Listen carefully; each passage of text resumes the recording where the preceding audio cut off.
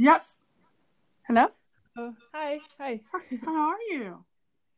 I'm good. I'm good. It's a free day today, so enjoying this my free time. There we go. Sorry, that was my phone talking. That's okay. Thank you so much for coming onto the show. Well, thank you for for asking me for giving the opportunity to talk about all the topic we are going to talk about. Yeah, because when I Yeah. heard your speech live, I was like, I like this girl. This is totally different. I mean, I hear a lot of people talking about how they learn their languages, but incorporating their languages into other causes like environmental causes and, the environment Mhm. and other issues, I don't hear that so much. Yeah, it's yeah, I think it's you can use different interests or passions. The like I learned a lot about like when I applied sustainability to integrate it into my own life. Mm-hmm. I learned a lot from this learning process, and I applied it to the language learning and also the other way around. Mm-hmm. And yeah, I thought it's a different approach or a different perspective or yeah to it. So yeah. But when I applied for the to give the talk, I wasn't sure yet what I was going to say. Just that I know that I want to talk combine them because I know there's a lot to yeah a lot in common actually. So yeah. Could you tell my listeners a little bit about yourself and how you got Yes. involved with learning languages, the environment, sustainability? Yeah, so my name is Caroline Kaspers. I'm from the Netherlands. Both of my journeys started only a couple of years ago. I studied biology and afterwards international water management.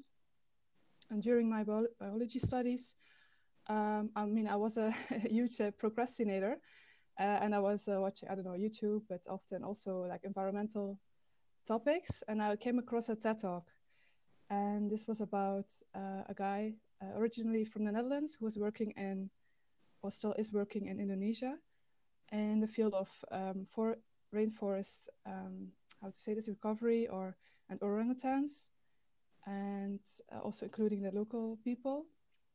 And I was very inspired by his talk. It was about restoring a rainforest, and that brought me to actually go to Indonesia one year after seeing this TED talk to volunteer. And yeah, that was the first time I actually saw the effect of my consumer like habits that I came across. I went to a local Dayak village.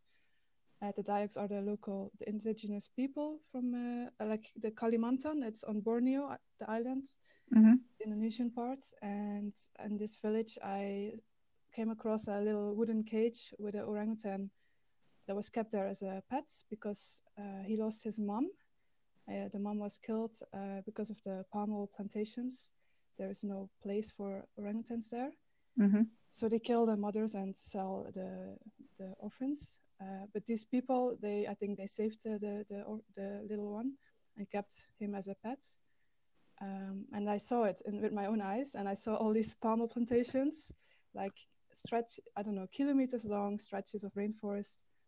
And when I was in Indonesia, I haven't seen any like original rainforest. It was already secondary forest, Mm-hmm. which means it has been cleared already, like cut already. And what comes back, it's not the same biodiversity or the same. Yeah, I would say that it's different. It's less biodiverse than the original forest. So I was not expecting that at all. And yeah, this was my first time I actually realized that what I do in the Netherlands, it has effect on the land, on the people, on the animals on the other side of the world. Um, so yeah, that was my first step with sustainability and with languages. That was when I also related to procrastination. At a certain point, I thought, okay, I was stuck in my thesis writing during my master's, Mm-hmm. and I thought, okay, I want to. I mean, I don't know how to continue with the thesis writing, but I do want to do something useful. So I have been visiting a lot of conferences as a volunteer or first as a participant. I went to many across Europe, and then I came across the Polyglot Gathering, How did I came across it? I think went to a book signing of Benny Lewis Mm-hmm. because I was following a little bit his blog. Mm-hmm. However, I was not really involved with language learning myself at all. Mm-hmm. But I thought I was curious. I know I have some prejudices towards language learning, and I'm open to the new information, new perspective on it. So the year after I heard about the political gathering, I went there myself in 2015, and it was really like a mind-blowing, or how to say this, eye-opening experience. Mm-hmm. And that's attendance there. It changed my view on language learning and actually inspired me to start myself as well. Yeah, that broke a lot of my prejudices, which I was happy with. I was happy with that. So yeah, that started my language learning journey. So, Wow. yeah. I'm just curious, what for my listeners, what languages do you speak aside from English and Dutch? Well, my own original language is my dialect. Maybe it's a strange thing to say because the Limburgs, it's the name.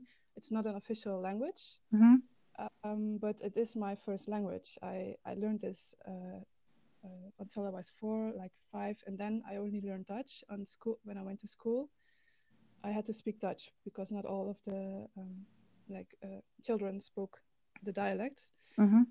And that's so I would consider Limburgs a bit different. It's easier for me to speak that dialect than Dutch. Mm-hmm. It's different muscles that I use in my mouth, so it's way easier for me to speak in my dialect. And then German, and then I would say German is quite good. I started learning Spanish and Russian as well, but I wouldn't say I'm proficient at all. I mean, Spanish much better than Russian. So yeah, I don't know about speaking Russian. Yeah, it's a work in progress. Yeah, And then, Russian has a lot of cases and declensions and yeah, endings that you have to remember. Yeah.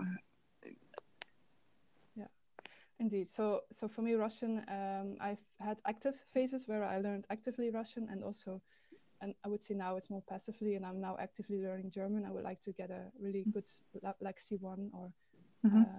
even better than that, because I would like to maybe for giving lectures or something. I would really like to be able to speak German really well. Right. So I'm focusing on that, and then afterwards probably Spanish, and then Russian always on the side, more passive. Like with passive, I mean reading or listening. Right. What else? So that doesn't require a lot of energy. I just can listen to a podcast or whatever.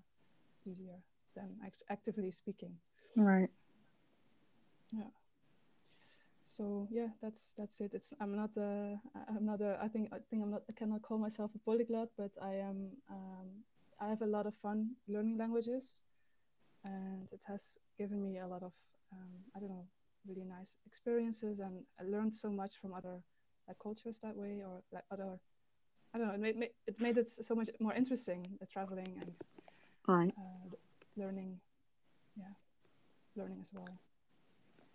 Now I'm just curious because when I was listening to your talk, you were talking about the sustainability portion of your other passion in regards to the environment and using like recyclable water bottles, and I was like, wait, I do this all the time. Yeah, yeah. So I think sustainability, it's a very broad term. Right. I mentioned what's the word, a definition. There's like the official one, but I like the more informal one, like treating the world as if we plan to stay. Right. And yeah, there's a lot of different ways. Now, I would say scales or degrees to which you can work on this. I took a lot of steps. I didn't. I started with let's see, what was my first start? I think maybe it was the water, like not buying any plastic water bottles, because the Netherlands has one of the best tap water qualities in the world. You know, it's ridiculous to buy water bottles in the Netherlands, really. So this is why I was very stubborn. I do not want to buy any bottles anymore. Like I think 5, 6 years ago, I haven't bought any bottle, not any Coca-Cola or whatever. I don't want to buy any bottles anymore. And this is actually it's possible. You just need, like you said, like a reusable bottle, and remember to bring it with you. Yeah, like a reusable coffee cup too. Yeah, so I have one thermo bottle, which I use for like the coffee. I just give it to the people behind the counter, and they are happy to fill it. And now, just a couple of months ago, at the train company or at the firm or at the station, I mean, they actually stimulated, like they give you discounts. Mm-hmm. But this has only been for a couple of months. But I've been doing that already like 5 years ago, and people are happy to actually do that. But also with ice cream or soup, I bring soup with me in this thermos bottle, and smoothies. So I prevent getting these paper or plastic. Yeah, because I even go as far as I stopped using plastic bags. Mm-hmm. And I actually have a grocery cart that has a cloth lining in it. Okay, yeah. And I pretty much put all my groceries in it, cover it up with the covering, the cloth covering, mm-hmm. and I'm on my merry way.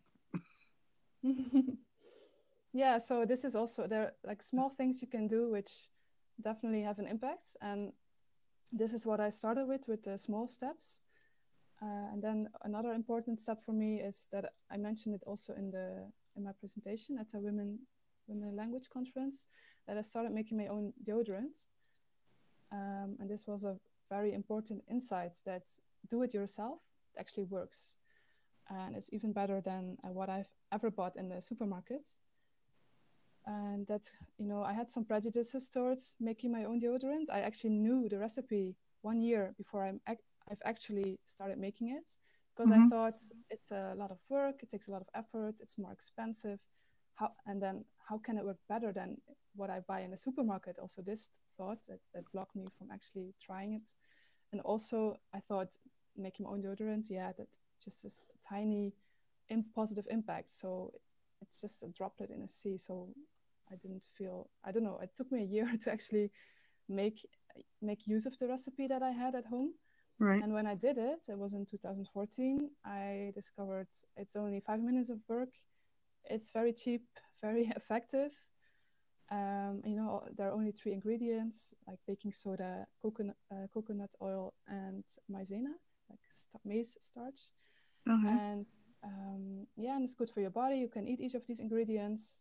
It's, like I said, biodegradable. And so this, despite this, that it's a very tiny thing that I did, it has been life-changing, because then I realized, okay, I had all these obstacles in my mind about this, all these prejudices, but it's actually not true. I have to put effort in, realizing that I'm prejudiced and then breaking these prejudices. So right. And that's also one of the reasons I went to this gathering in Berlin in 2015. So that's how it helped me actually, the insights from making my own deodorant to actually going to the gathering, polyglot gathering. And so there are many of these links between my 2 like interests or passions. And this, I think it's good to start, even if it's a very small thing, like using your water bottle. It's very very important for taking the next steps, because it makes you feel empowered. And that's so I don't know what the original question was, but so the deodorant and what else? What did I say? The water bottle were very important first steps for me. Evidently, did you ever think about marketing your marketing? Yeah, your deodorant. It's so. It's so easy to. I do know people who actually sell deodorants, but I don't know. It's so easy to make yourself, and it's so nice to be able to. That once you make it, this feeling you get from actually, making this yourself, and not again paying for it and then Right. paying for the products. Yeah, I think maybe I could, but I think it's much more. It's better if people make it themselves. But I think if I would market it, it would be like a workshop to help people take the Right. first steps, because it does help to take people by the hands, to show Mm-hmm. them, be there with them to do this. Deodorant or toothpaste or body cream, also cleaning products, you can all make yourself. And then, yeah, just in a workshop format. I haven't done that yet, but yeah, it's a. I think I would enjoy it a lot, and also would be the best way to, yeah, if I want to earn money a little bit with that, I would do it in that way. Yeah. I know that Mm-hmm. there are many people that are going the clean route in regards to food and, you know, being more of a minimalist Mm-hmm. in regards to what they have in their homes. I mean, because I know here in the U.S., you know, clean eating is becoming very popular, and I don't know about minimalism though, because people in the U.S. like a lot of stuff. Mm-hmm. It doesn't matter if it's shoes, clothes, purses, whatever it is. You know, they Mm-hmm. have to have it in abundance. Mm-hmm. And do you feel that, like, after, you know, visiting Indonesia and experiencing the experiences you experienced, that it changed your um, mindset, I would say, on, you know, how much stuff you acquire Mm-hmm. in your daily life? You know, I mean, because I mean, for women mostly, they like their perfumes and their makeup and their clothes and their shoes and their, you know. Mm-hmm. And I mean, Yeah. did it change your view on, like, oh, do I really need this? Mm-hmm. Can I live without this? Yeah, it definitely did. Um, because once you become more aware and conscious about that each product, it actually has to come from somewhere. There are resources needed for this, like mines where they all get these minerals or metals out of the ground, often related to social issues like modern slavery. It's actually a thing. It's real. It's happening currently still. It's associated with the mining or the products of laptops and all other electronics. So once I got to know more and more about the environmental and social issues related to consumerism, materialism, it definitely gave me the motivation to look at other ways, like a question indeed, like, do I really need to buy a new laptop, or do I really need to buy new clothes, and also question, like, why, do I need new clothes? Why? Because it makes me feel better, but why does it make me feel better? Certain I need for certain approval, or like the more deeper questions that I started asking myself, and re-evaluating my priorities with that as well. So I do definitely it definitely changed my mindset or worldview and my habits or behavior after that. So nowadays I buy, I would preferably second hand. My laptop, I have two laptops. I bought them second hand, and my clothing, I haven't bought any new clothing in a long time. I'm lucky, I'm privileged that I get clothes from my sister, for example, or I have had a lot of clothes in the past, and I don't need new ones. I just use them until they yeah, I cannot use them anymore, and that will be for a very long time. But there are also nowadays like companies with a different business model that like certain like eco labels, or they only use organic cotton, or they really look at the working conditions of the people involved in the whole chain of the products, from mining to the production to the transport to usage and waste disposal. There's a whole waste, the whole chain of that until the product reaches your home. And what I learned only a couple of months ago actually is that using new products, buying new products is actually the biggest impact, because of the hidden costs, what I said with the mining. There's a lot of chemicals being used, deforestation, social issues as well, and CO2 emissions. So if you look at all these different kinds of impacts, buying new stuff, it has the biggest negative impact. And if you turn it around, if you first, if you want to be effective in your sustainable habits, you go first do that, like try to reduce this consumption, and then the second one, I think it's eating animal products. So there are, if you want to be effective with it, there are certain big areas that you can work on. But then there's always a question of responsibility. Like a lot of people say, it's not my responsibility, it's the companies and governments, which is for a big part true, because there are, I don't know how many, I think 100 companies are responsible for 70% of the emissions, if you look only at the CO2 emissions. So they have a big role to play. It's not only the consumer, like me as an individual, that should do something. It's also the other parties, like the companies and the government. But yeah, there are a lot of things I came across or struggled with. It's a whole process when you start to be aware of the impacts your own way of living has on the world. But it's been very enriching. Like you can see it as a limitation, but because I'm not allowed to buy new clothes or new stuff, I'm not allowed to eat any animals, I'm not allowed to fly, or I'm not allowed to do this and this and this.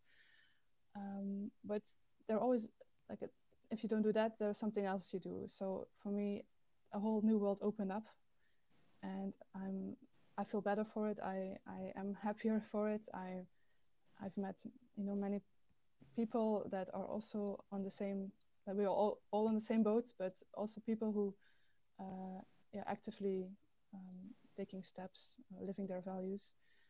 So I've met many people. I mentioned this in my talk as well, like create a bubble. So it's important that you don't feel alone. It's also for language learning very important, because I think I have to explain it a bit. So for the sustainability and for language learning, the thing is that we are constantly being influenced and also manipulated by anything around us, conversations, news, social media. It's impossible not to be influenced. Right. And knowing this, I started using it to my benefit, because what I realized is that I was actually with learning Russian, that I have to, for remembering a word, I cannot remember it after one time. I have to read it. I have to write it down. I have to listen to it in a podcast or a YouTube video, at least 5 times, and maybe sometimes 10 times before I actually remembered the word or the sentence, and I could reproduce it myself. So knowing this, like this 5 to 10 times exposure rule, it's also applicable to sustainability, because I have a vegan lifestyle, but that was not like the first time I heard about this, like vegan. I actually didn't know what it was, but I don't think I had a negative association with it. I think a lot of people are. I know people who do have that negative association. Right. But after hearing it one time, meeting one vegan person, you will not change your ways, or it takes like 5 to 10 times reading about it, hearing it, seeing in a documentary, and especially should be also positive associations. Right. Only then you will start thinking about it and maybe applying it in your own life as well. So this I now on purpose expose myself when I want to do something or when I want to create a new habit. Mm-hmm. Like I expose myself to it, to like starting following certain on Instagram, for example. I start for certain people or organizations, or I go to certain events. I watch certain things on like internet or reading certain books. So you can be very active and like use this knowledge of that. Yeah, that you have to be exposed more times. Yeah, I know for me, when I started learning Russian 4 years ago, Mm-hmm. the word "достаточно," which means enough, I kept Mm-hmm. hearing it, but it took me 3 years to realize it meant enough. Yeah. You know, and I was like, wait, so that's what that was. Yeah. You know, but I mean, I had heard it so much, Mm-hmm. I was like, what the heck does this mean? Mm-hmm. And I'm What, like, what oh, did you look it up, or how did you find out the meaning? well, I did go, I finally went to Google Translate Mm-hmm. and I looked it up, but I was so immersed inside of the language because I'm an auditory learner. So I, I just went and got Michelle Thomas Russian and then Russian Made Easy podcast. And I went through the Russian Made Easy podcast, the 30 lessons that were free in like a week. Oh, wow. But then I always loved the language since I was like a teenager because I studied theater and film when I was in college. Mm-hmm. And so that's my background. But I've always loved languages ever since I was little. I just never was able to learn them in high school. Mm-hmm. And so my first language was sign language when I was a child. And then my first foreign language was Spanish in college. Mm-hmm. And then independently, my first language was Russian. And since then, I've learned some Dutch. Oh, dat is leuk. That's nice. Ja, ik heb graag het heel mooier beter than other talen.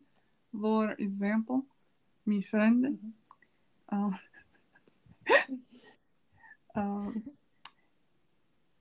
Ik weet dat ik kan spreken it a little bit, of course.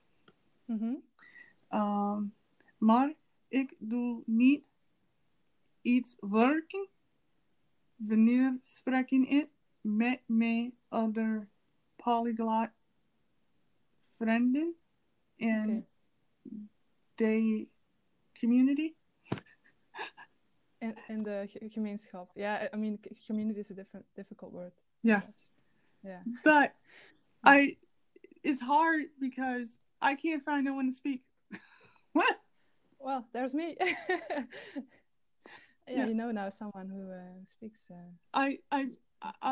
Ik weet mijn friend, Mr. Jan Vendear. Oh yeah. Mm-hmm. Of Talent Boost. Mm-hmm.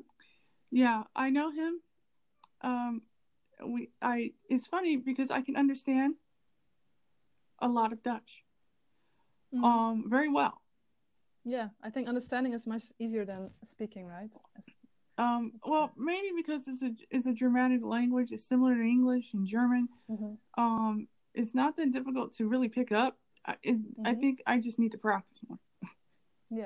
Yeah, it's practice is key indeed. Yeah. Will you go to the gathering? No, actually, since I live in the States, and I don't have a passport yet, I'm working on that. Mm-hmm. I think next year my first official international event is going to be Langfest in Montreal. Oh yeah. Since I'm in North America, so I live in the U.S., so that's as close as I'm going to get right now. Yeah. Europe, I would love to go to, but it's just so expensive. Yeah, I can imagine. I'm also not going to the Canada one, so I also stick to where I live.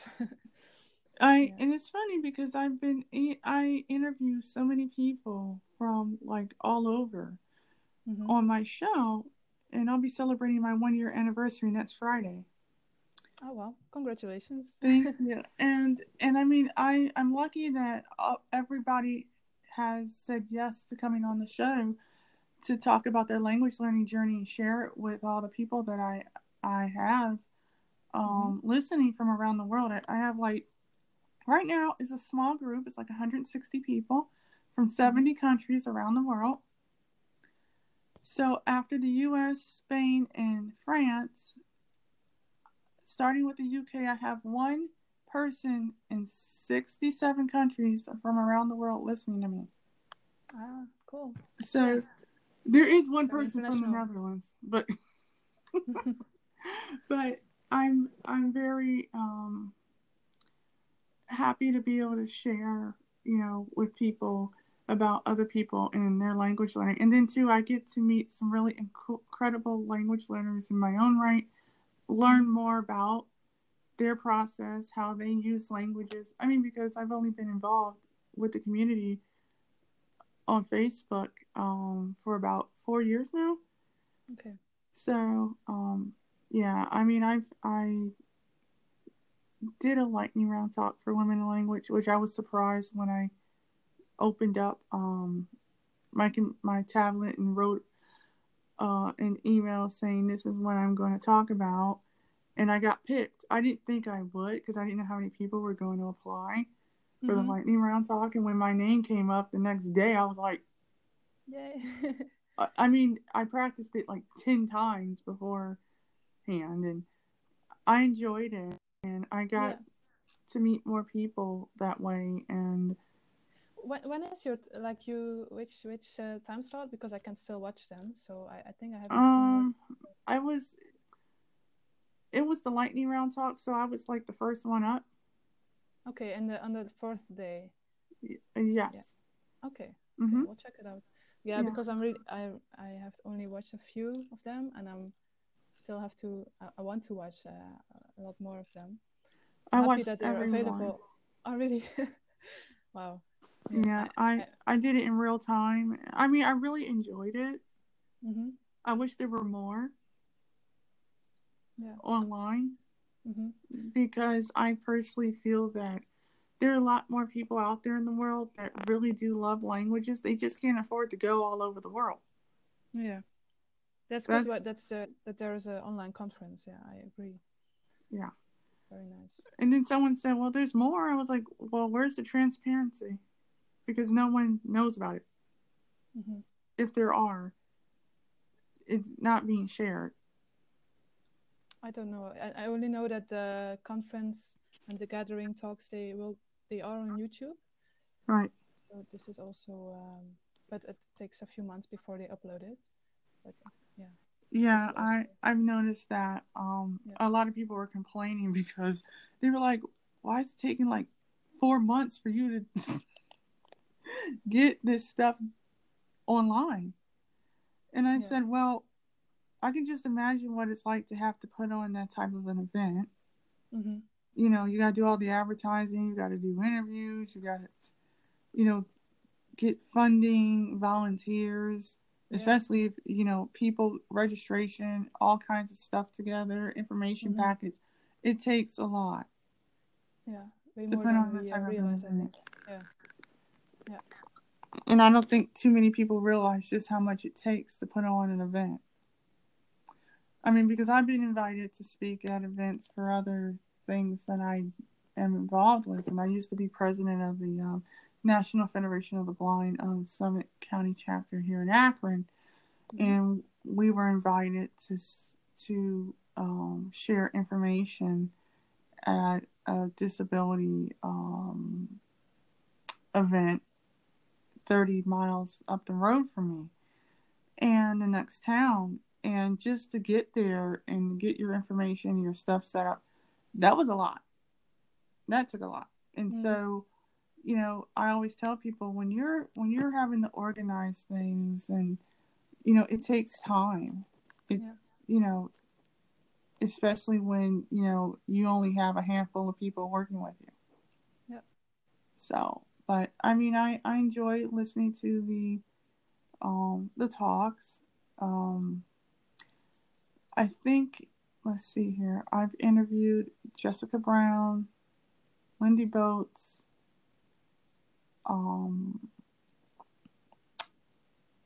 Destiny Yarborough.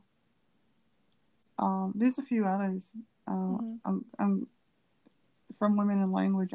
I probably have about 6 to 8 people from Women in Language alone.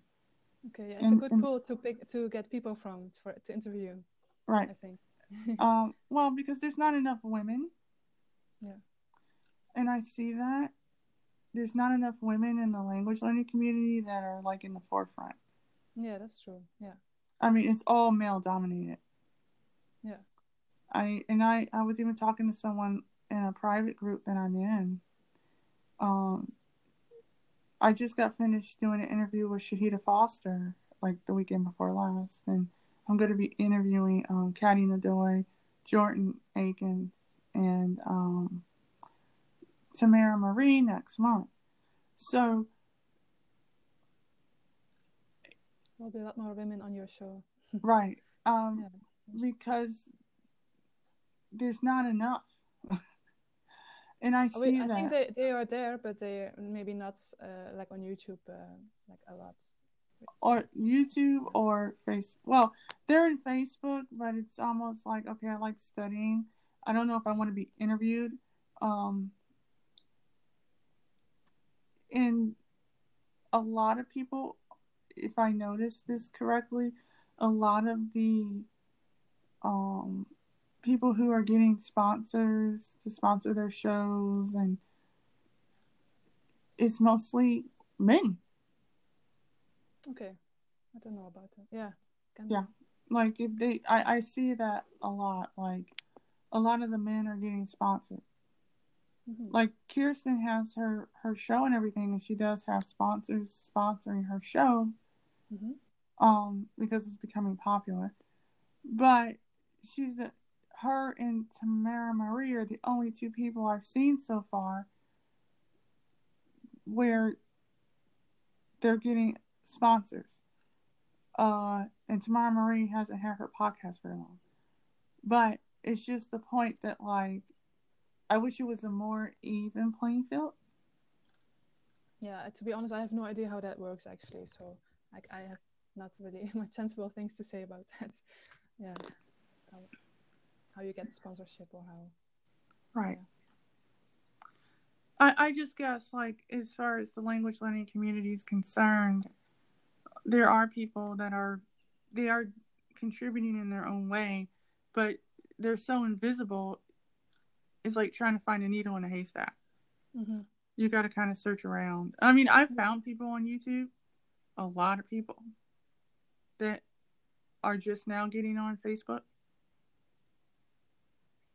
That are women. It's good what you're doing then. It's you're inviting many women, so we make the representation more even. Oh yeah, like it actually is. I think there are as many women learning languages, enjoying learning languages as men. Yeah. Right. Yeah, and I mean, the good thing about it is you get to meet people that from like every walk of life. And they're very welcoming. That I've noticed. I mean, I've been a part of different communities and had different hobbies where it wasn't as friendly and it wasn't as welcoming either. I totally agree. Yeah, I really liked the language learning or polyglot community. At the gathering, at the conference, I was there once. That's why I keep on going. It's really like a reunion every year, and with some of them I'm in touch in between as well. But yeah, it's a really nice community. I agree. Oh yeah, because people are like, you should come, Chanel, and I'm like, I want to. Because of finances, it's very difficult. And I said, I will start with 2 things, Women in Language, and I'll start with Langfest. And then I'll see the following year if I can weasel my way to get over to Europe somehow. It would be nice if they could have the polyglot gathering, like not just in Europe, but stretch it out Mm-hmm. outside of Europe, like they do the conference. Mm-hmm. I think that would be nice. Yeah. I'd like to see someone have a conference in Australia. Mm-hmm. That'd be awesome. Or New Zealand or somewhere. I mean, pick the four corners of the seven corners of the world. Yeah, why not? Indeed, just need people like volunteers to start doing that, like organizing. Right. I think Yeah. that would be awesome because I mean, you get to see parts of the world if you can afford to. Yeah. Go, but just the, you know, I mean, I would love to go to Europe. That would be a dream of mine. I mean, if things weren't as crazy, I would love to backpack around Europe Mm-hmm. and just go on a train somewhere and go to Amsterdam and go here and you know, Yeah. it, and just enjoy, take it all in.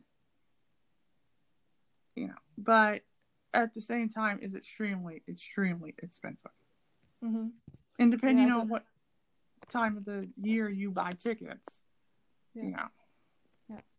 Yeah, I have like right now I'm not I'm only traveling by train or overland, Mm-hmm. and so I stick within Europe because it's very expensive to go by boat to other continents. So, but it's made me more creative, and I start appreciating the journey as well a lot. I see a lot of like initially for me it was really focused on like CO2 emissions with flying Mm-hmm. because I'm actually in a position to, I think we're all privileged if we can travel, like have holidays, Mm-hmm. and also that I live in Europe. I mean, it's for me it's easy to go to other countries. They are very nearby, and Right. there are train connections, so that makes it for me easy to do that, traveling overland. And I realized that's not the case for people in like I don't know, like you in USA or South America or Australia, but because I Yeah, can we'd do be it, taking I a do it. plane. Yeah, yeah, exactly. So it depends on the context, but for me, yeah, train is like I really love trains. Or I tried hitchhiking even. It was also uh, Ah! a lot of yeah, I would say a lot of fun and interesting, and a lot of I like the unexpected. So, and this is what you get when you don't travel by plane, because plane it's and organized travel. I prefer the like the like more flexible and the unexpected. So No, that's interesting because I know here in the States, things are starting to change as of next year. And at the beginning of October, we have to have special IDs now in order to okay. get into like government buildings and to fly. Oh really? Oh, I didn't know Yes. that. Well, I think some of it's due to security reasons, you know, Mm-hmm. at the border and everything. And also, you know, identity theft. And so now we have to do this procedure or you will not be able to fly and you will not be able to Oh. go into a government building if you're Hmm. not military. You know, if you're not retired military Yeah. or, you know, it's just going to be, yeah. So I said, well, I'll be getting mine because I can't drive anyway, but I said, I'll be getting my ID because I need to go into a federal building, Mm. you know, and I want to, and I like to fly. Yeah. So, but I will say I have caught a train from California to Cleveland and back. And I have to say, it's the most wonderful experience you could ever have. You hear so many different stories from people, and Yeah. Yeah. you get to meet people from like all over, and That's the food true. is not that bad either.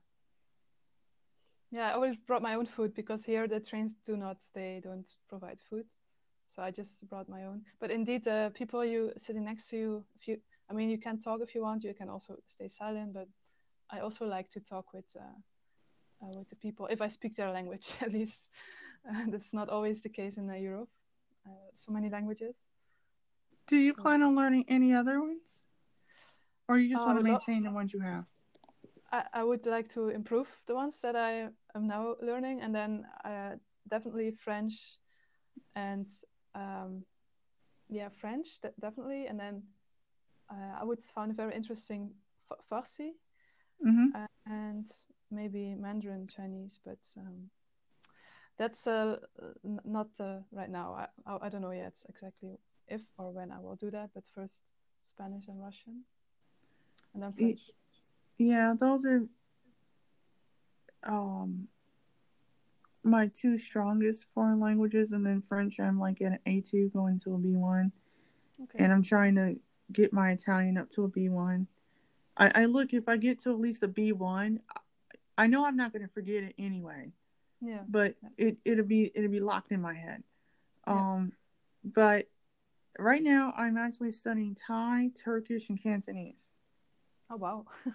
Yeah, yeah. That's doesn't sound easy combining them and also Well, the I do language. one at a time. Like I try to get to like an A2 in each Okay. one, and Mm-hmm. then keep going from there. But I'm such a movie fanatic, and I love cinema a lot. And Mm-hmm. ever since technology has become much more prevalent and stuff is talking more for people who have low vision or no vision at all, I Mm-hmm. I use all Apple products. So I have VoiceOver read me the subtitles on the TV that I have Mm-hmm. when I'm watching a foreign movie. So I'll put it in English subtitles and I'll watch it in English subtitles, Mm-hmm. and then I get the whole gist of the movie, you Yeah. know, and then I'll turn off the subtitles and I'll watch it in its original language. Oh yeah. I might not understand all of it, but the fact that I'm getting my ear exposed to the language, that's what's important to me. Yeah. And Netflix is my friend. So I've been watching. I watched this one Thai movie. It was called Still. It was a horror slash suspense movie. And this guy was dating this chick, and she was. They went to this party at this place, and then it caught on fire, and then some people died, and he thought that she had died, and he Mm-hmm. was staying at this hotel, and he kept wondering why the water was brown. Well, come to find out, the water wasn't brown. It was what had happened was that the place was kind of like possessed because someone had died in the bathroom or gotten killed in the bathroom. Okay. And so the chick was like, well, who was renting the room to him, well, why is this water dirty for? Why haven't you used the cleaner to do this? And he kept saying, I've been doing that. It's not working. This thing needs fixing. And the whole time she knew that this place was, possessed or whatever. Content. Yeah. Yeah. Yeah, and he left. He wasn't dumb. He left. And then she went and found two people and got them to be in this room with her and, oh, go and take a shower, go and take a shower. Well, they wound up dying. They wound up Yeah. getting killed. I really do not like horror movies. It's not good Yes. for my nerves, for my emotional states. Yeah. So I mean, literally, I was like, well, this tells me about my bathroom sink now. I mean, I Yeah. was just because I studied movies and I have a degree in filmmaking. I sat there and was just laughing so hard. I was like, she is so stupid. Someone needs to just deal with this chick already. But the movie was so good, you know. I was like, ooh, this gives me motivation to keep going with my Thai. Mm-hmm. And actually, in June, I'm going to be interviewing Stuart J. Raj. I call him the Thai guy. He's Australian, and he speaks like 29 languages. Wow. And I know, right? That's what I said. I'm lucky to be able to wrap my head around 9 to different degrees. I mean, Mm-hmm. some of them are like at A1, A2, you know. But aside from that, like, I'm going to be interviewing him and his wife on the 15th of June when I come back from vacation. So, um, and we're going to be talking about Thai culture and Mm-hmm. Thai, what's it like to come over there as a foreigner, and deal with the language barrier because, you go to somewhere, some country you've never been, never knew the language very well. You're going to be in an expat bubble. How can you get out of that expat bubble? Yeah. What's the difference between American Thai food in Taiwan? Mm-hmm. What's it like using your language skills for like real work, like business, using it for business use, conducting business negotiations and deals and talking to people on the ground, so forth. So yeah, we're going to be, and I'm going to be interviewing Stephen Krashen at the end of June too. So Okay, I don't know him. His name. he is one of the academics most highly authority figures on comprehensible input. Okay. Like, he was talking about comprehensible input before I was born. I was born in 1977. So he was doing it like 3 years before I came into existence in 1974. He's like this big wig academic, and he's studied languages, and so he's going to be on my show. And sounds all interesting. Like, people should listen the next months to all the guests you're having. Yeah, I've interviewed Richard. I've interviewed Alex. I listened to some of your interviews indeed. So I saw some names that I would like to listen to. Yeah. There's too many podcasts or episodes I like to listen to from you and from others. Yeah. I could do this like a full-time job. So my it's so funny you say that though, because like there are people that I like listening to. Mm-hmm. Like, I listen to more podcasts than I do watch TV. Yeah. Because nowadays, and I studied theater. Theater was my bachelor degree, undergrad, and I studied acting, and I also have my TEFL certification to teach business English and English for young learners. So, I help people 18 to 65 with their English, mostly their pronunciation, their writing, their speaking, and listening comprehension. Mm-hmm. Because a lot of it is they don't have enough exposure to the language, listening to it, whether it's songs or audiobooks or movies, or just going out into society and using it. Mm. They're used to going back into their first language mode.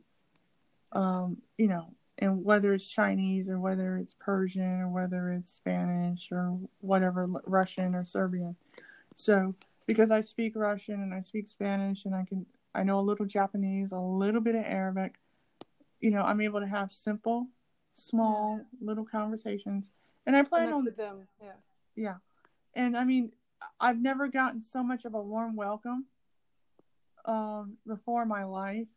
Being African American, going on 42 years old, visually impaired, I've dealt with so much discrimination in my life because of my visual impairment.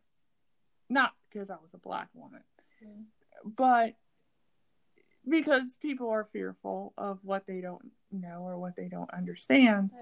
And I'm so much someone that I'm multi-ethnic, so I found that I have like a quarter Irish in my bloodline. I didn't know about, and I'm have some Bendai tribe in my bloodline from West Africa, Cherokee Indian, African American, and Blackfoot. How did you find out? DNA. Oh, DNA. Okay. Yeah. Yeah. Mm-hmm. Is it expensive to do that, or? About $80. Oh, okay, that's not so much. Okay, interesting. Right. Yeah. So I've always been. Mm-hmm. Oh, sorry. No, it's so interesting that I think we all of us have, I think, mixed like heritage or mixed ancestors. Yeah. I'm not pure. I mean, I know I'm not pure. My father is German, but I know there's probably also some Spanish in there, and I don't know. It's so interesting, and it's really good to realize that. I never say I'm proud. I'm a proud Dutch person. I don't know. It's just a coincidence that I'm Dutch, right? That I'm born here, right? And we're all connected in that way. You can never say I'm this nationality, because actually you're not. You're a mix. Right. But what's so interesting though is that people want to label you. Yeah. And it's just like, I look at it like Jan had written a post a while back, and he wanted people's feedback on the post. He asked, why are you learning languages for? Mm-hmm. And I wrote, I learn languages in order to bridge the communication divide between people from around the world. Yeah, very And commendable reason to learn it. Yeah. right. Not to mention, I like being around people. Mm. I'm such a geek that, I like talking about science fiction and fantasy. I like talking about philosophy and Buddhism and Me too. uh Oh, you know interesting. Yeah. history and theater and Mm-hmm. shopping and fashion. I love clothes. However, at the end of the day,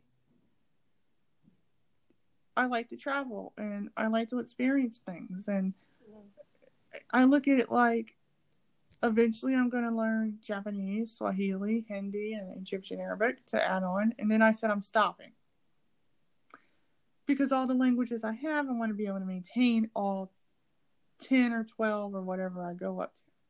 Mm-hmm. I'm 42 now, so I have plenty of time to learn all these to the levels I want to learn them. The fact that I can speak a little Turkish, the fact that I know a little bit of this and a little bit of that, I'm happy with it. I'm never going to consider myself to be native. I'm not trying to be native because I wasn't born in that country. And so therefore, I just want to be able to communicate and be understood and have a good time. Yeah. Yeah, for me, it's what you said, building bridges. It's also for me the reason to like be more into like activism, and also language learning it's for me like a tool, but Mm-hmm. it's not only a tool. I really enjoy it, so there should always be a fun element to it. Otherwise, Right. it's impossible to maintain it, to keep on doing it. Oh, So that's just like with me. Like with me, a friend of mine had all the audio, Harry Potter audio. And then the first thing I asked was, "Do you have audio in Dutch?" Because I needed something to listen to. yeah. And so he sent me all the Harry Potter and all the Ah, languages I wanted. cool. Oh, And I'm like, oh, I I'm love looking it. for the Spanish ones actually. Spanish books, if you have I them. try, I did very well in Spanish. They wanted to send me to Cuba and Mexico for like a month at the time, and this was like 20 years, almost 20 years ago. And of course, I couldn't afford it, and I didn't have a passport, so that was out of the question. But I wasn't. I wanted to. If you were going to send me anywhere, send me to Italy or France or Russia or somewhere. you know, because those were my three favorite languages of all time. I just had to take Spanish because I needed it for a degree requirement. But there were parts of the culture I liked, Mm-hmm. like the music, the music, the dancing, the food, and I liked hanging out with Spanish speaking people because I grew up with a lot of them, Okay. and Italians and stuff. So to me, it was like, okay, well, I guess I can suffer learning it for school purposes, but I'll use it only for the stuff I like it for. Okay. Yeah. So, I mean, I do speak it quite well, but I rather sing to it or something, Mm-hmm. or dance to it or eat food, things of that nature. Mm-hmm. Not so much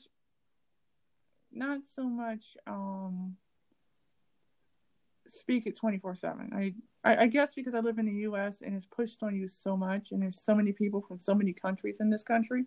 I want to embrace everybody, not just one particular. Yeah. Now we're coming down on the last couple minutes, and I wanted to ask, do you have any quick tips for the listeners out there? Language learning or sustainability or both? Both. So yeah, in my talk on the Women in the Language conference, it's a pity it's not public. Otherwise, I mean, I mentioned a lot of things in there. Maybe I pick one of them. Let's see. I have the list in front of me because it's. Let's see. Which one I would recommend? Yeah. So.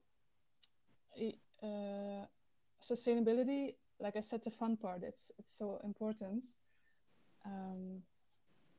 No, I think I will mention another one about perfection, because both for language learning and for sustainability, I was really having these big goals, or I wanted to be like a certain, only when I would speak, I don't know, X languages, I would be like happy with myself, which was a couple of years ago. But I discovered that like perfection or the 100% is actually an illusion, and it's even harmful if it prevents you from taking the first small steps. And with this perfection, the focus is more on the goal, on the future, and an idealized version. And for me, that was like becoming a polyglot or becoming fluent. And I changed that motivation to from within. I started to enjoying the language process and mistakes and having concrete and reachable goals. And for sustainability, like perfection, you can always find something that someone is not doing like perfect.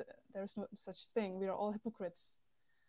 And it's easy to point fingers. Like I went to the climate conference in Poland, and there's an assembly of all the countries, or almost all the countries in the world represented.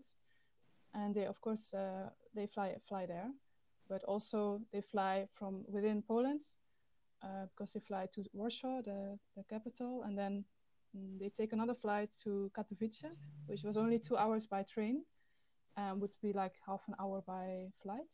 However, like from door to door, it would also be 2 hours by flying, and they still a lot of people did that, going to this conference on climate change, and flying is a big contributor as well.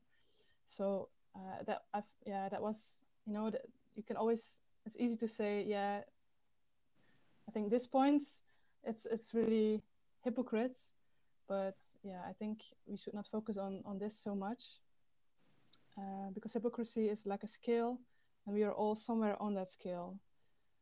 We can only work to reduce it, and for me, that's, if you work on your hypocrisy, you can also work on your integrity at the same time. And this thought of not that there's no perfection, no 100%, it really helped me with like taking other steps. So I would maybe advise that one to people, or to keep this in mind, to keep it concrete and reachable goals, and to realize we're all hypocrites. We can only work to reduce this level of hypocrisy. Yeah, maybe that's a bit abstract, but it really helped me. That's the first time I've heard anyone since I've been interviewing people say that. The hypocrisy part, you mean? Or yes. Yeah. And it's kind of funny because people want you to, they want to give good information, but at the end of the day, people don't want to step on people's toes. Well, why don't you just be honest? Yeah. Because honestly, I'd rather you be honest than dishonest. Mm-hmm.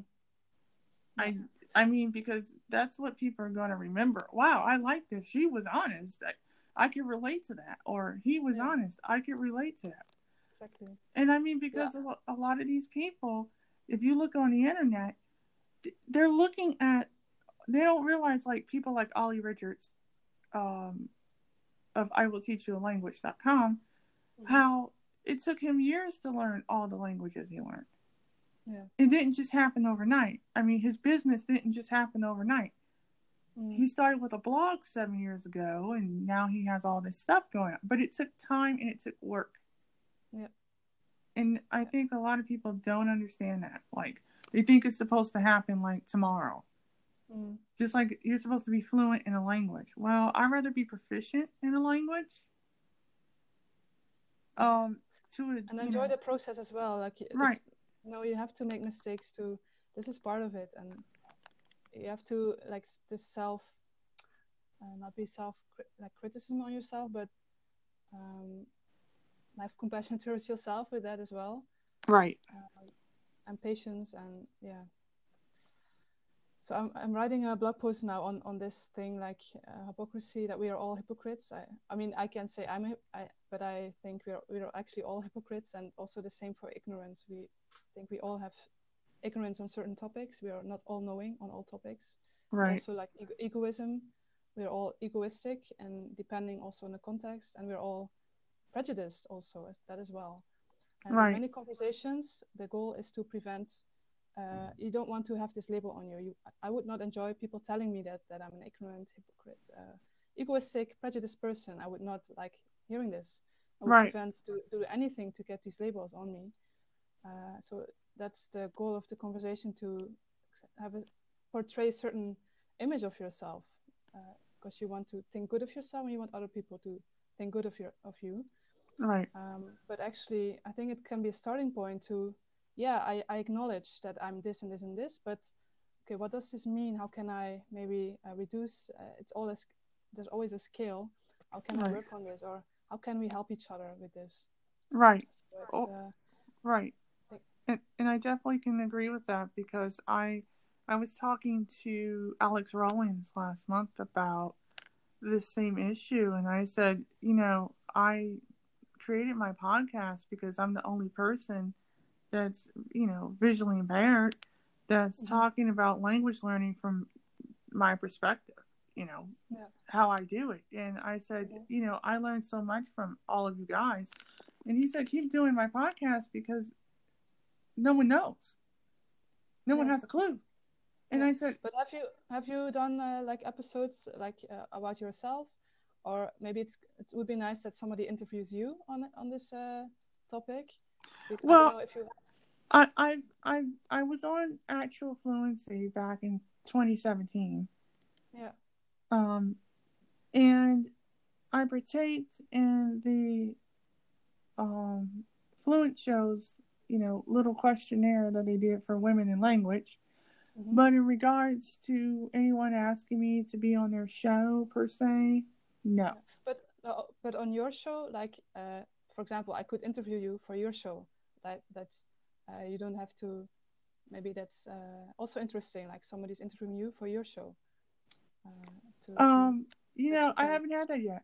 I have not. I mean, I've done like self introduction of myself on my show, like the first episode. But yeah, I listened to the first one indeed, the first episode. Right. But I don't know if you ever had more talking about your like yourself and the struggles you had, or. Yeah, well, I have certain episodes where I've done that, where I've talked about my struggles with learning Russian or learning Spanish, or I've talked about how difficult it is to find materials online, because for me, being visually impaired, I'm more of an ebook person, and I have like a refreshable braille display that I can hook up to my phone or my tablet, and the words will come up in braille on my display for me in the language. However, it has to be written in that language. So if it's like in Japanese, it'll come up in Japanese braille, even though I don't know Japanese braille, but it will.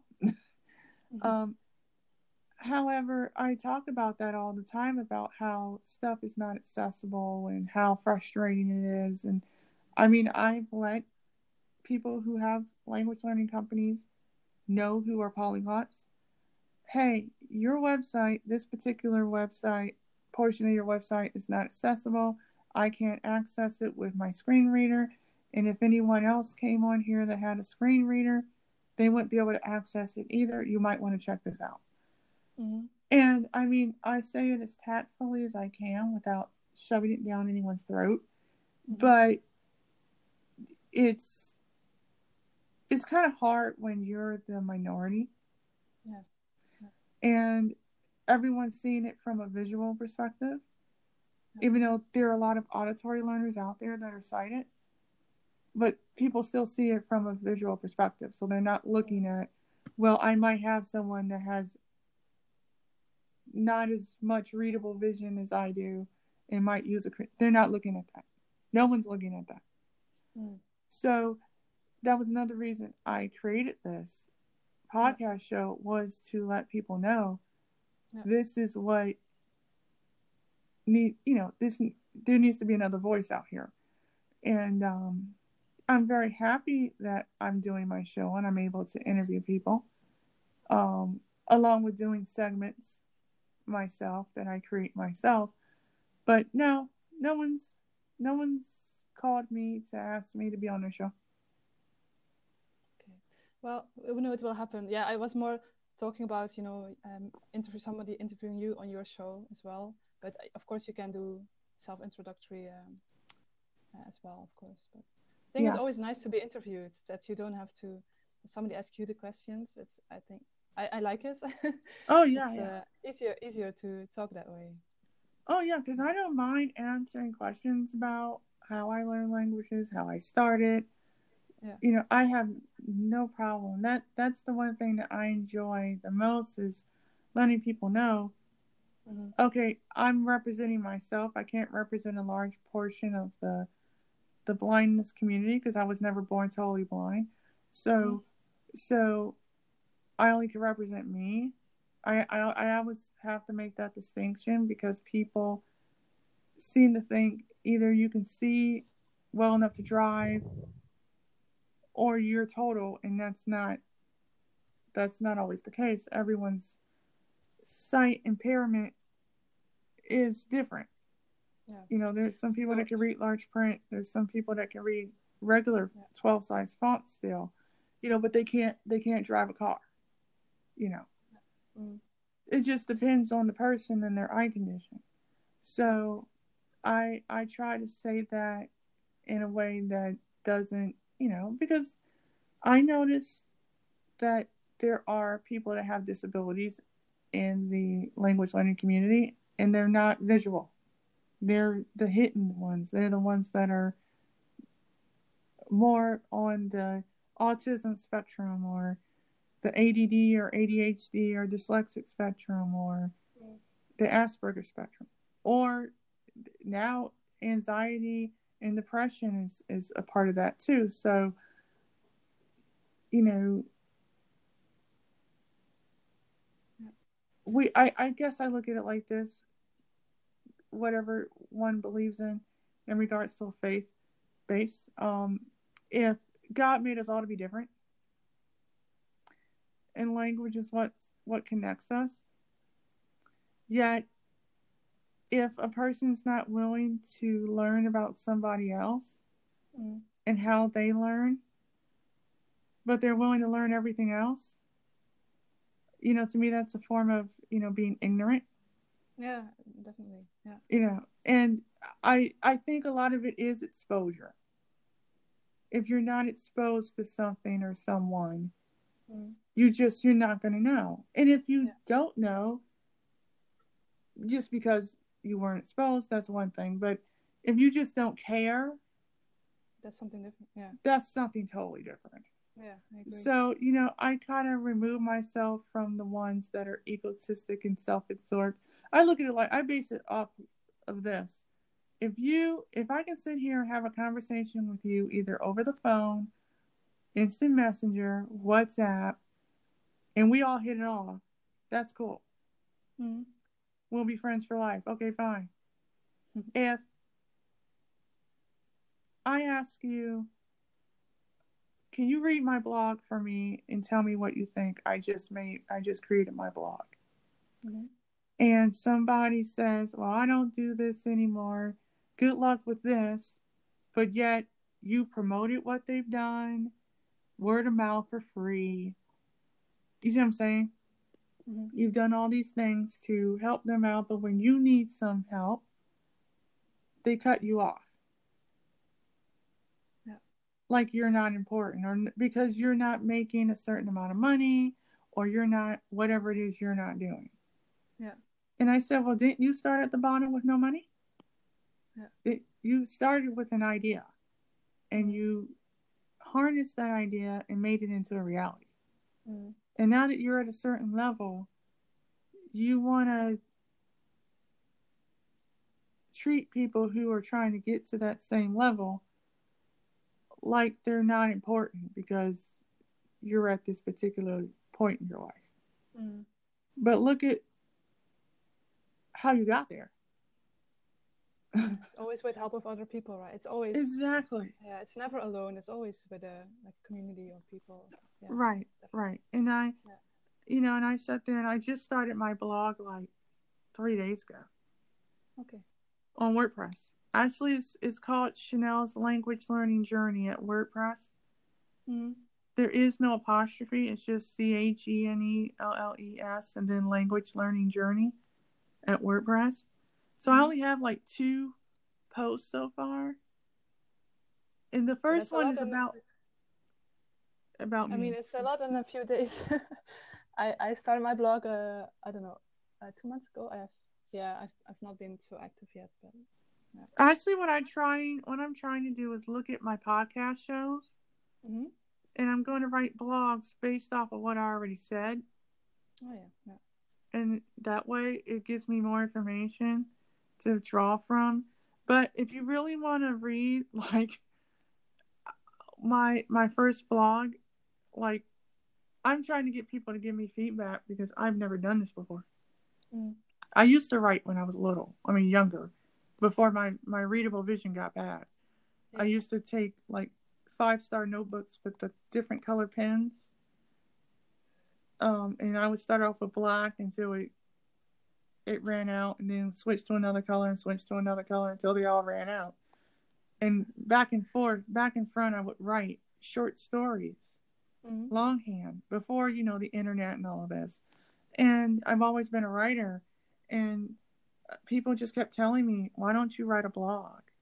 I want to see you write.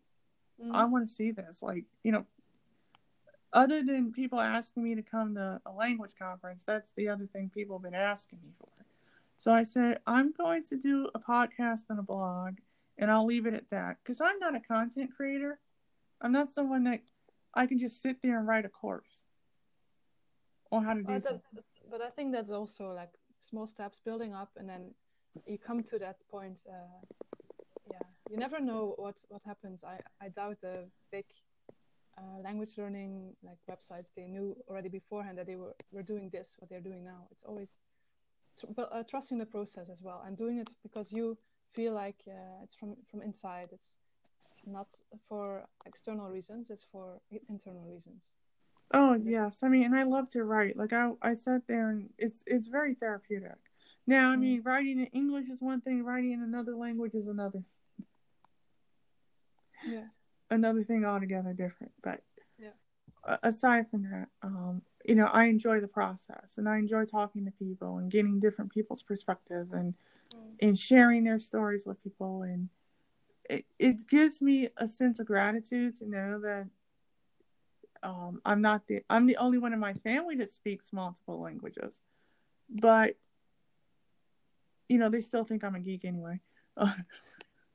But at the end of the day, I enjoy what I do. Like, I'm hyped up about not Lord of the Rings, Game of Thrones tonight. Okay, I don't watch that. I never watched, but yeah, it's the last episode or what? Oh no, it's episode 3 of season 8. It's the big battle at Winterfell. Okay. So a whole bunch of people are gonna die tonight. Yeah, I've never watched it. I never understood why people liked it. I didn't feel like it at all. But that's different in taste. Yeah. Right. But thank you so much for coming on the show today. Well, thank you for having me. I really enjoyed our conversation. I hope we can not, of course, not by a podcast, but we keep in touch. Oh yes, most definitely. I love keeping in touch. I try to keep in touch with as many people as I talk to. I mean, there are a couple people where I've asked them to come back on. Well, one person I asked to come back on the show. That was at Women in Language, and she couldn't come. But I was happy to get her when I did get her for. I interviewed Susanna Sarevsky back in December about her language learning journey. And it was interesting.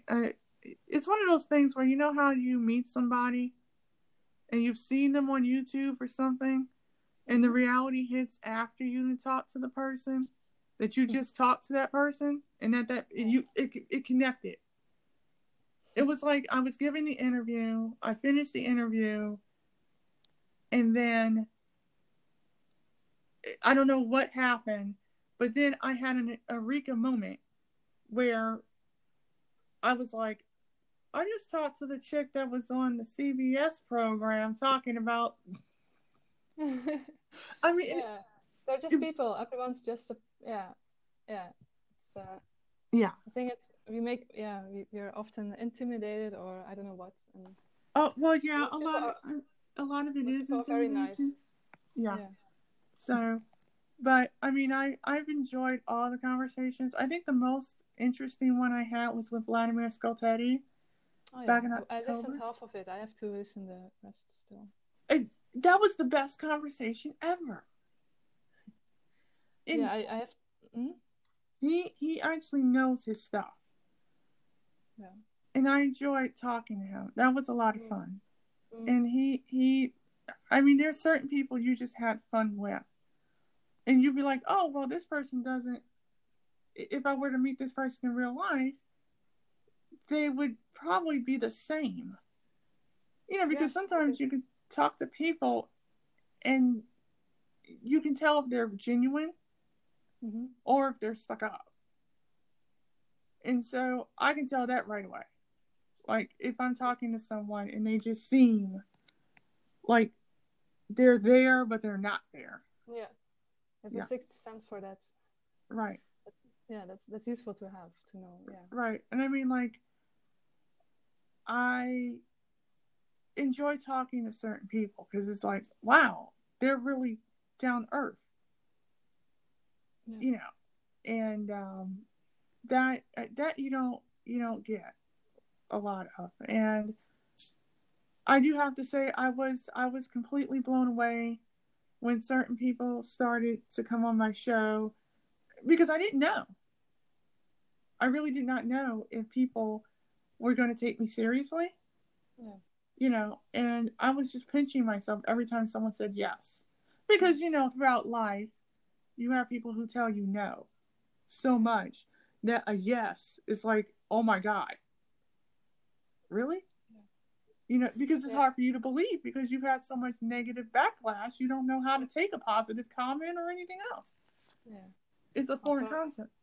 I'm very happy that you had this, that you now have so many yeses. What I experience is if you ask for help, like maybe I'm lucky in that sense that people usually, they really want to help, but in the past I was too afraid to ask for help or ask people. But now that I do more often, I notice how really people, they actually want to help you, they are happy to help you. And I'm happy that you also have this experience with the podcast. I mean, because it's very hard to ask for help, because when you do ask for help, it's not always received positively. You know, I've seen that a lot. And like I needed help getting through WordPress last week, and I went on a particular site because I was using VoiceOver and I needed someone that knew how to use VoiceOver in the blindness community. So I went to a board, and one person called me back and said, Chanel, this is how you do it. All these people that's in this group of people did not want to help. And then they called me back and said, so how did you get on with it? And I said, oh, thank you so much. Your help helped me out a lot, you know. But it's just the point that, like, when people want you to help them for something, you're there. And then when you need help with whatever it is, people assume you're supposed to already know how to do this or that, and that's not even the case. Yeah. So I have to admit, with like with my family and stuff, I have less patience than with like other people. I think it depends on the person, and it's because of my issues. It's not you shouldn't take it personally if people don't help you, or because it's like it's their limitations or their ignorance or their whatever. It's not you, and right. Because I notice it that I'm also not always as friendly or as compassionate with my family as with other people, depending on the topic I'm talking about with them. And I do notice it now, and I try to work. I work on it. But that's what I want to say. Like, I hope you don't take it too personal, or I don't know exactly what you experience, but it's of course not so nice for you that when you experience that people don't want to help you. Well, I think someone had emailed me and said, well, people just don't know how. And I said, well, okay, I can explain it in layman's terms, but let's be honest. If I'm talking to you in English and I'm explaining what I need help with, and you're still clueless, Mm-hmm. Okay, I'm going to go on to someone else. Yeah. But at the same time, too, I think there's a lot of fear and a lot of trepidation going on. Trepidation? Yeah, I don't know the word. The Um, meaning. Well, actually, trepidation. I just repeated myself. Oh, trepidation means fear. Okay. Yeah. So, basically, because I'm visually impaired, right? And I can't read print very well, but I have devices and stuff that can read stuff for me auditorily. Mm-hmm. And I used to be able to read print, but I no longer can. There's, people are people, and this is understandable, but people get afraid of something they don't know anything about. Yeah. And so, is this also something you experience, that you have fear for some things you don't know about, or that you? Well, I'm pretty much not afraid of much of anything aside from birds. Because I was attacked by them when I was little. Okay. Yeah. But in regards to people in general interacting with me, mm-hmm. in general, I think some of it is that they don't know how to. They become nervous, like I'm not approachable, and I'm like, I'm just like you. The only difference is I don't drive a car. You know, because everyone bases everything off of a car. Can you drive a car? Well, normal people catch the train and a bus and an Uber or a Lyft or a taxi. Not everyone owns a car. Yeah. Even if they do have full sight, depending on where you live, you might not need one. Definitely. It just depends on one. on the circumstances. So I said not everything is built off of a car. But at the same token, they seem to think if you have a sight problem, that there's something wrong with your brain as well. And I said, well, the last time I checked, I've lived in 7 states, been to 28 states out of 50, including Canada. I have a bachelor's degree, 2 certifications, and speak about 9 languages and different degrees of proficiency. Have my own podcast show, my own blog. I live on my own. I have a guide dog, and I'm living life. So I like to know, how I don't, my level of intelligence has something to do with my sight impairment. Yes. Yeah, that's just pure ignorance of people if they really think this way. Yeah, it's really strange. A lot of people do. And really, yeah, I you know it, but right. It's hard to imagine, but you experience it, so wow. Oh yeah, and it's so weird to me because I'm like I'm the only one in my family that has a sight loss problem. And even with family, you have to sit there and say to yourself, okay, do you have any common sense left in your brain? Like, I cook for myself, clean, do laundry, everything everyone else does. I just can't drive a car. I can't fill out paperwork.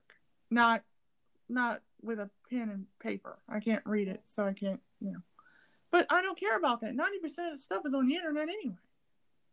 You can fill out the same forms on the internet. So, like I told everyone I've interviewed, I'm teaching in my own way with the stories that I talk about in the segments I do, and with my blog now, I'll be writing a lot more. And I said I might do 2 blogs a week or something. And I said, at the end of the day, I wouldn't have had 160 people so far listening to my podcast, or more people asking me when's the next episode, or whatever it is. I mean, someone wanted me to come to Uganda and teach. Oh, wow. And then I said, well, I can't do that. I don't have a passport. And I don't know if I want to go to Uganda, to be honest. Their disability rights isn't that great. And there's just, no, sorry. But aside from that, you know, I'm very blessed to have support that I do, and that I get to meet cool people every day. And, you know, you name the language group and the language, I'm probably a part of the community, even if I haven't studied the language but 2 words of it. You know, people are very welcoming. I mean, now there are people out there that they've just never been exposed to someone like me, and it's a frightening experience for them. But, you know, I try not to take it personally, even though sometimes it does become very difficult. You know, I mean, because trust me, I try to be my authentic self every single day. I'm extremely blunt about a lot of different things and critical. If I feel that someone's being trashed in some group, you know, for whatever it was they said, I'm going to go on there and I'm going to defend them, even though I don't know them. You know, because it's not nice to be cruel to somebody because you happen to not agree. You can agree to disagree, but that doesn't mean you have to trash the person, you know, to make yourself look better. Yeah. So, I mean, I've seen that a lot too. And some of the moderators and some of the admins are starting to crack down on that because it's abuse and it's a form of bullying. And yeah. But aside from that, I'm very happy to have the platform that I have. I mean, at first I didn't even know if I was going to do a podcast or not. And I just took a risk and saw what could happen as a result of it. And I don't feel bad about it. I enjoy every moment of it. You know, it gives me an opportunity to express how I feel about language learning and get to know people from around the world and make an impact in a positive way. You know, I try to be as professional and as positive as I possibly can with no ego involved, because I know I don't know everything about language learning. I just know from my own trial and error. Your own experience, yeah. I think their own experiences are the best, like teachers. Yeah, and books can be a help, but it's the own experiences that are best to draw lessons from and grow. Well, thank you so much. Oh, thank you. I will be keeping in touch. Yeah, that would be nice. Yeah. Outside of this interview. Yeah. And then I wish you good luck with all the other interviews you have planned for the next month. Oh my God! Tomorrow I have one with Kalau Alauzes. He's a polyglot that speaks 14 languages out of Nigeria. Sorry, again, 14 languages from? Yes. He speaks 14 languages. His name is Kalau Alauzes. Okay. Yes. So good luck with that interview. I I'm looking will. forward to listening. I probably will not listen to all episodes, but as I said, there are so many, too less time to do that. But I'm going to listen to some you said that sounded very interesting. Oh yeah, I'm interviewing Caddy Nadoy on Wednesday, and on Thursday I'm interviewing Jordan Akins. So yeah, I have a lot of people, which I'm very happy for. Yeah. So, but let me do my send off real quick. Thank you to everybody for listening today to Chanel's Language Learning Journey podcast, episode 82, with Caroline Caspers of the Netherlands. And I would like to say to all the new people, thank you for listening. And please subscribe to the podcast on Apple Podcasts, Google Play Store, Spotify, and every other place where you can download podcasts from. Don't forget to give me a rating as well and a review that helps people find the podcast. And remember, language learning is a journey, not a race. Enjoy the process. And I will see you guys in the next episode of Chanel's Language Learning Journey podcast. Bye-bye.